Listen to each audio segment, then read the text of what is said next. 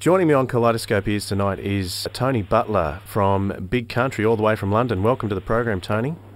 Oh, good evening. How are you? Yeah, well, thank you. Very well. Kaleidoscope Ears listeners would know how much of a Big Country fan I am. We play you all the time on the program. 2007, you reformed with Bruce and Mark for a 25th anniversary tour. What motivated you to do that? A lot of peer pressure, actually.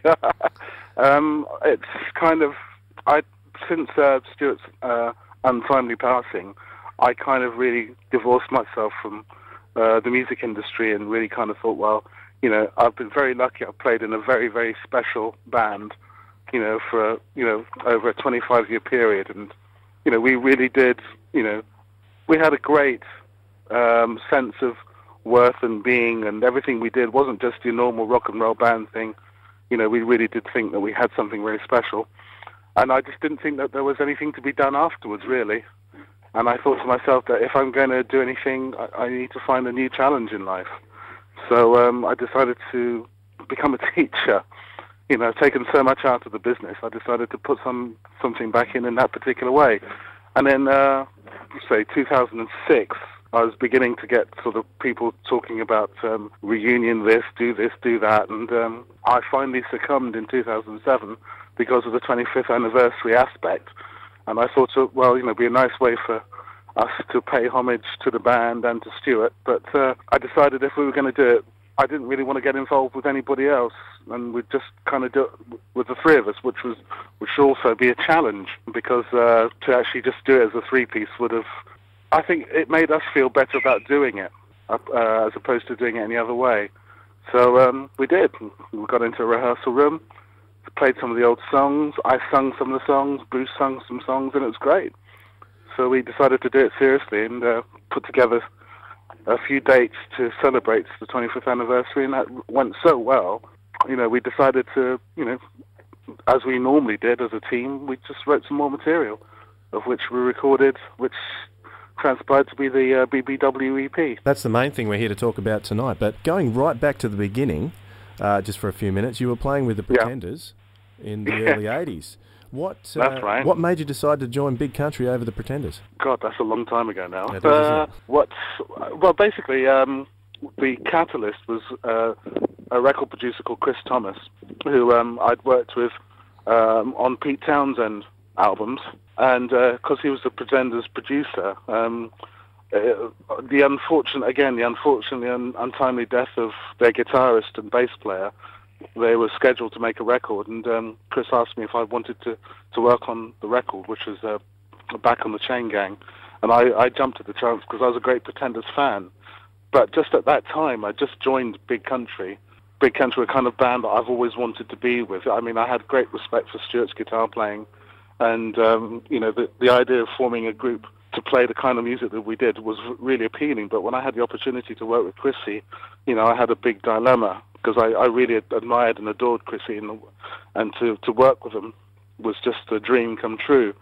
But I kind of got the feeling that my options and opportunities, and if I was going to do something special with my life within a group context, I kind of felt it would be better off with Big Country. And I think, from my personal point of view, you were absolutely right too. It was a gamble. Yeah, and one that I believe paid off anyway. Yeah. You were going to come to Australia during the 80s. What happened with that tour? Why was it cancelled? Well, I think because of the way that things started off with the band in terms of popularity. I mean, the Crossing album became, not only did it sort of hit big in Britain, but it became big in America as well. We found ourselves in America quite a lot. And I think around that time, 1983, 84, we were just continually touring and wearing ourselves up, basically. And we were scheduled to come to Australia and the Far East. And I think we got as far as Japan. And we started doing some Japanese dates. And basically, fatigue, exhaustion, and unmeasurable amounts of alcohol consumption got the better of a couple of us. And I think the whole thing kind of fell apart. And, basically it was a band who were completely, on their knees by that time. So we postponed the Australian leg and never really got an opportunity to come back. And we did come back to make a video. You did. I was going to ask you about that. A couple of videos, which is very bizarre. for the Peace in Our Time album. That's right, yeah. Why didn't you do some gigs while you were out here then? Well, it's just the way that things were scheduled at the time. I mean, the decision to go out to Australia to make the videos was a quickly taken decision. Purely and simply, it was because of the availability of the director, which is one of your beloved directors, Richard Lowenstein. And I think we just had a kind of window to go and work with him, which meant that there wasn't really enough time to organise anything else. And as usual with record companies, they put together promotional things. And so by the time we finished the video, we were back in Europe promoting. In fact, we were back in America promoting the album. And we also had this big Russian thing going on at the same time. So going out to Australia to make a video wasn't really the greatest of ideas, but if we wanted to work with Richard, we had to. Looking back on the 80s, what would the biggest highlight of the 80s big country period be for you? All of it. It was all such a special time. It was a whirlwind time for the band. To be, we weren't the most commercial of bands, but for the music to be regarded in such commercial terms was a big buzz for us. The fact that we knew we were good players. We knew we put on a good show. Touring was immense, and the whole experience really, really kind of gave us, a real sort of motivation to try and do the best we can. And people kept on allying us with bands like Simple Minds and U2 in terms of bands who were with world domination, all that kind of stuff. That didn't really mean very much to us, but I think because of events during the band's history. We didn't find it that necessary to go down that road. So, we just did what we did when we did, and it was a fun trip. It was a long time. I see two distinct periods in Big Country's history. There was the 80s and there was the 90s, which was a truly distinctive period. First of all, can I just ask, why did Mark leave?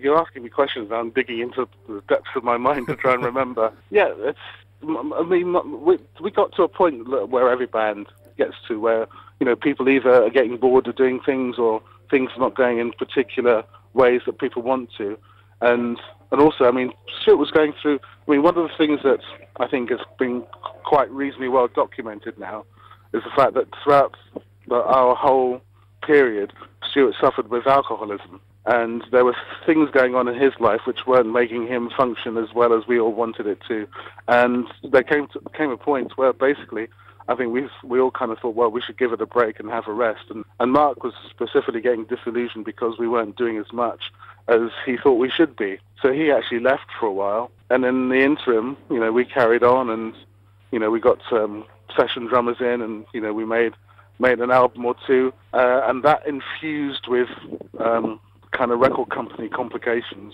That particular period wasn't the greatest period for the band. Although creatively, we still put the same effort into the music, there were a lot of things against us. Yeah, I know there's some hidden gems from the 90s period, particularly since you've released those Rarities albums over the last 10 years or so. The No Place Like Home sessions were absolutely fantastic. Well, it's funny because I remember doing the demos for those particular tracks and thinking that, every time we went into an album project, it was, it's one of the greatest aspects that a lot of people never ever see, because when we sat down to do new material, it's a great aspect of the band which we all thoroughly loved, but it all went wrong with our relationship with our record company at the time. We weren't either getting the support, or their feedback was really very negative, or we were being asked to work with producers that we didn't particularly feel comfortable with, and it was a very sort of heavy political scene at the time, which ended up us parting company from Phonogram Records, which was maybe the best thing to happen to us. But again, it all contributed to the sort of what I think people regard as a lean period. It culminated with Buffalo Skinners, which was produced by yourselves, wasn't it? Yeah, that was because we kind of got together with the guy who originally signed us to Phonogram Records, a guy called Chris Briggs. He started his own label, which was through Chrysalis Records, and having him back on board, he was a very big motivating force for us as a band. And again, the material that we were writing and putting together at that time was kind of really reflecting how we were all feeling musically. I remember specifically myself and Bruce really feeling as though that we wanted to get back to making guitars, loud and proud again. Yeah. And Stuart was Stuart's writing was leaning onto more and more to the countryside and the softer side, but he kind of realised that we were still essentially a rock band, and so when we put the Buffalo Skinners together, we really decided that it was going to have a harder edge to it, and the quality of the songs will be still as deep and melodic as normal, but they just have a harder edge sound. And having I temporarily forgot the guy's name, but the guy we had playing drums with us was Simon. He was phenomenal. I mean, I've worked with him before, but he was phenomenal on drums on that album. And the whole thing just felt like rejuvenated and remotivated. And, the Buffalo Skinners, I think, was still one of my favourite albums.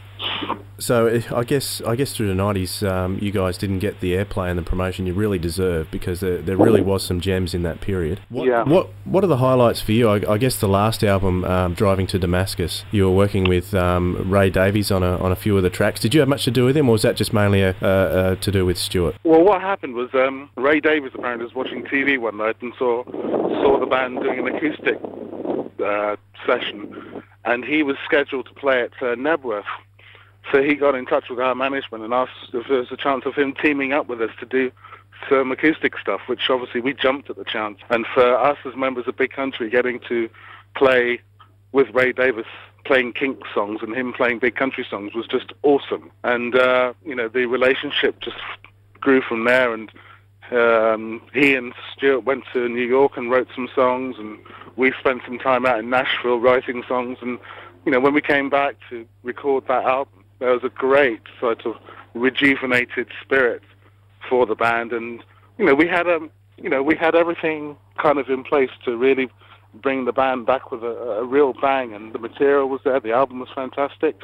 And then it went really badly wrong. We released the first track, Fragile Thing, and British radio were playing it big style, but the people who compiled the charts decided that some of the packaging didn't conform to their regulations, and basically what looked like a top 30 chart entry ended up charting at somewhere around 70, which killed everything. Yeah, I remember that. You remember that? How did that affect the morale of you guys as a band? Basically, it destroyed us. It did? Completely. Yeah. I mean, we just thought that, our midweek predictions were top 30. The record was getting the respect it was due. It was a great record. We had Eddie the girl Reader. from Yeah. Eddie Reader on it. And, the whole thing was fantastic. It was a great song. But because of this technicality, it didn't do what it was supposed to do. And basically, it completely destroyed us. I know Stuart went back to America, vowing never coming back to Britain. Is that right? Yeah, and it was an uphill struggle from then on. Is that what led to you guys naming your next tour The Final Fling?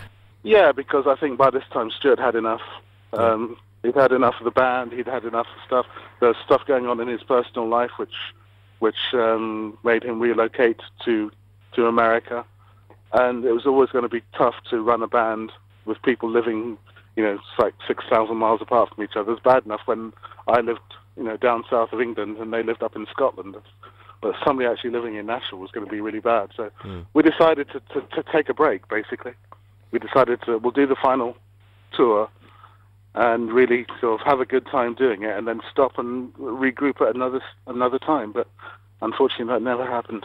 So it wasn't too long after that Stuart passed away. How did you personally and the band deal with his passing? Well, I can't really comment on how the other guys, because just before the Final Fling, myself and Stuart decided that we were going to call the band, call halt on the proceedings. I physically left the band. I just said that I'm not going to do this until either things get better or attitudes change, or in Stuart's case, until he got himself together. It was a conscious decision to stop. And I hadn't had any contact with him for about a year. And then I got the news that he passed away. So I actually didn't see him. But, I was hearing reports from lots of people, saying how his physical condition was deteriorating and, he was looking really bad and so on and so forth. And this is all, alcohol-related stuff. So was it right that he'd gone missing once before for a period? Yeah, but again, that's a story that kind of got blown out of proportion. But no, we decided that we weren't going to be doing much anyway, so But I think we were just invited to do some very big shows, of which, you know, it didn't happen because he wasn't to be found, and, you know, he just wanted to be away and alone and sort of try to reorganize his life, and, you know, it wasn't any big deal. I mean, the plan was that, you know, a few years off, and then get together and see if we wanted to play again. But, you know, his life went in another direction, which was unfortunately maybe quite a sour one. So yeah, absolutely. And when I got the news that he passed away, you know, obviously it's not what you want to hear. Absolutely not, after spending such a long time together in a working relationship. Yeah, I mean, we were a very close-knit unit. You know, we were a bunch of pals, and, you know, we were never... You know, when we were just together as people, you know, we were a bunch of guys, you know, like any other bunch of guys kicking about doing something that they all enjoyed. We were never a cynical musical entity that did everything with business and making money behind it. You know, we did what was completely natural to us, and that's what made it so valid to us. So it was a few years later, and you guys got together. It was only in 2007. For the 25th anniversary tour, and after that tour, there was talk of a new album and a single, which ultimately became 5 songs. Why just the 5 songs? Why not a full album? Well, we started putting the songs together. We've been put together with this really nice guy, producer guy called Pete Brown, who's the son of the legendary Joe Brown. And, you know, we found we got a really good working situation. We all adopted new roles. I mean, I was at that time, you know, just really got very enthusiastic about it and started writing a lot of songs myself, and Bruce was writing stuff. And we were beginning to sort of resculpt the identity of just the three of us. And we started recording material as just the three of us. If it continued on that path, I think, you know, we might have seen more tracks recorded and more enthusiasm for the project. But we were also being told that if we were going to really make it work, then we'd have to get a little bit too cynical about things, which would mean bringing in other people, you know, not somebody to replace Stuart, but bringing in another name person to give it a kind of supergroup kudos and stuff like that. And to be honest, I just wasn't interested. I just said no. It's either we do as a 3-piece, I'm not bothered, I'm not interested. Yeah. I'm not, you know, I'm not a career rock star. Yeah. We do things because I want to do it, and to get somebody else in a cynical way just to make, you know, the name or rejuvenate the name Big Country as a commercial entity was just something I wasn't happy about entertaining. I think that'd be staying true to Stuart's philosophy too, yeah? Well, as I say, Stuart's philosophy was the band's philosophy. And, you know, if somebody said, well, look, you just guys finish an album with just the three of you, and I think that might have happened. But also we were having some problems about what to do with the name as well. Yeah, you were going to release it under Big Country, weren't you? But that changed. We were, because we thought we had every right to do that. But there were mentions that that may be a problem. So in order to not make it a problem, we decided to call it BBW, purely and simply because that's who it was.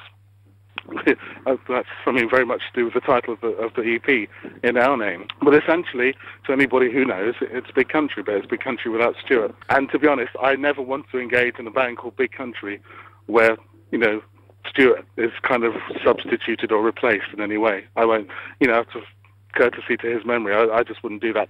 I'd much rather be something new anyway. Yeah, well, it's been tried before and it hasn't really been that successful with other bands, so... No, I mean, it's just the whole idea of Big Country in the first place. It wasn't a cynical exercise in becoming famous and earning lots of money. It was about a bunch of guys getting together to make music and being very compatible doing it. And I think what myself, Mark and Bruce felt is that we still had that compatibility, but just the three of us.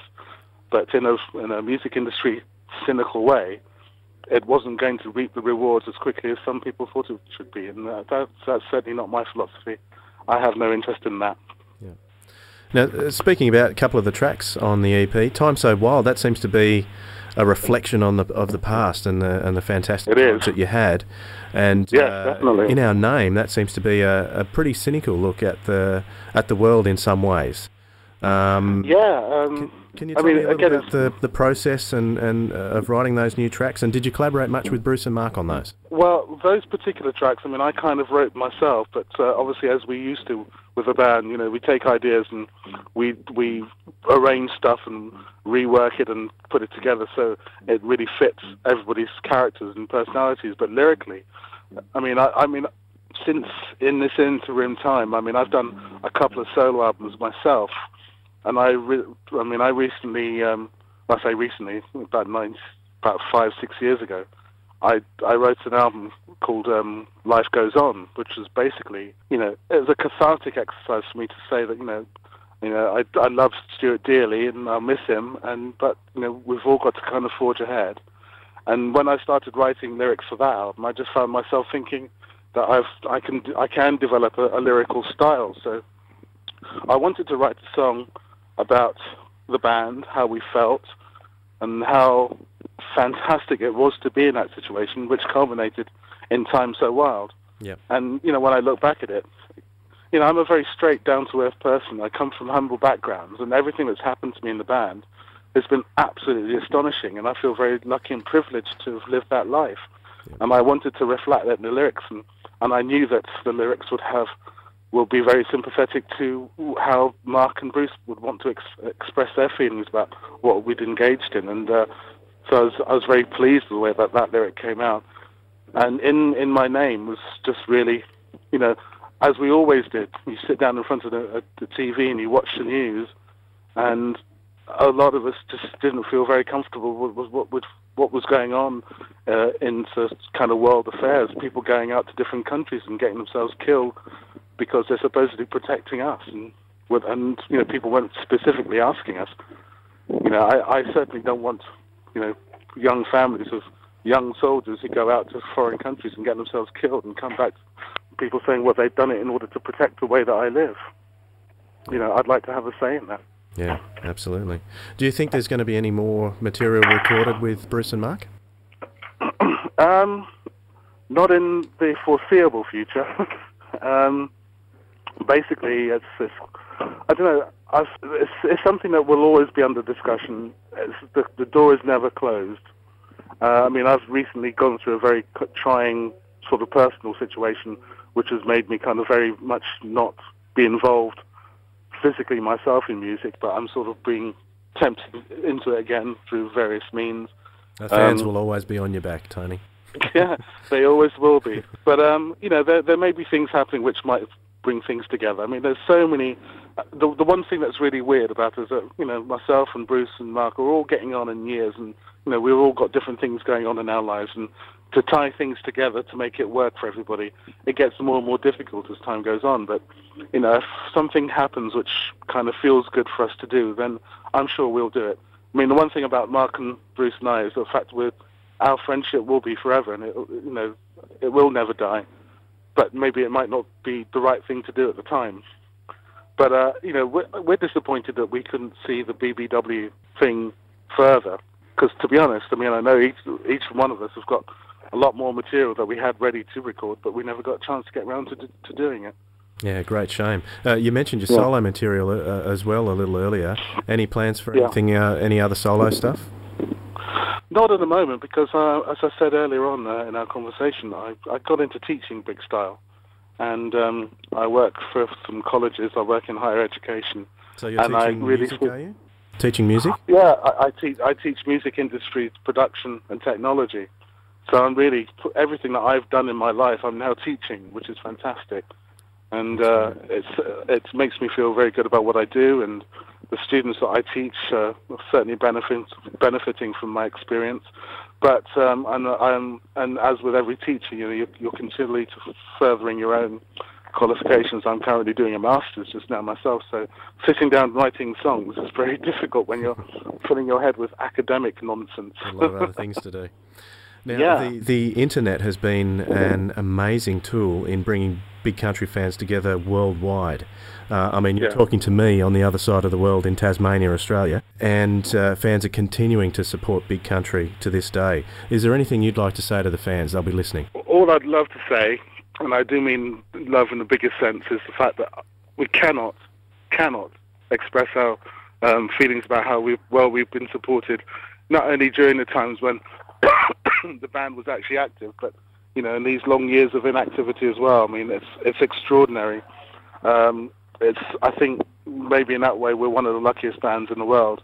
We still are a band, although we're not actually doing anything. We're a band of brothers. We're a band of people who will always be indelibly linked with this experience that we've all shared. And I can only say thank you and how brilliant.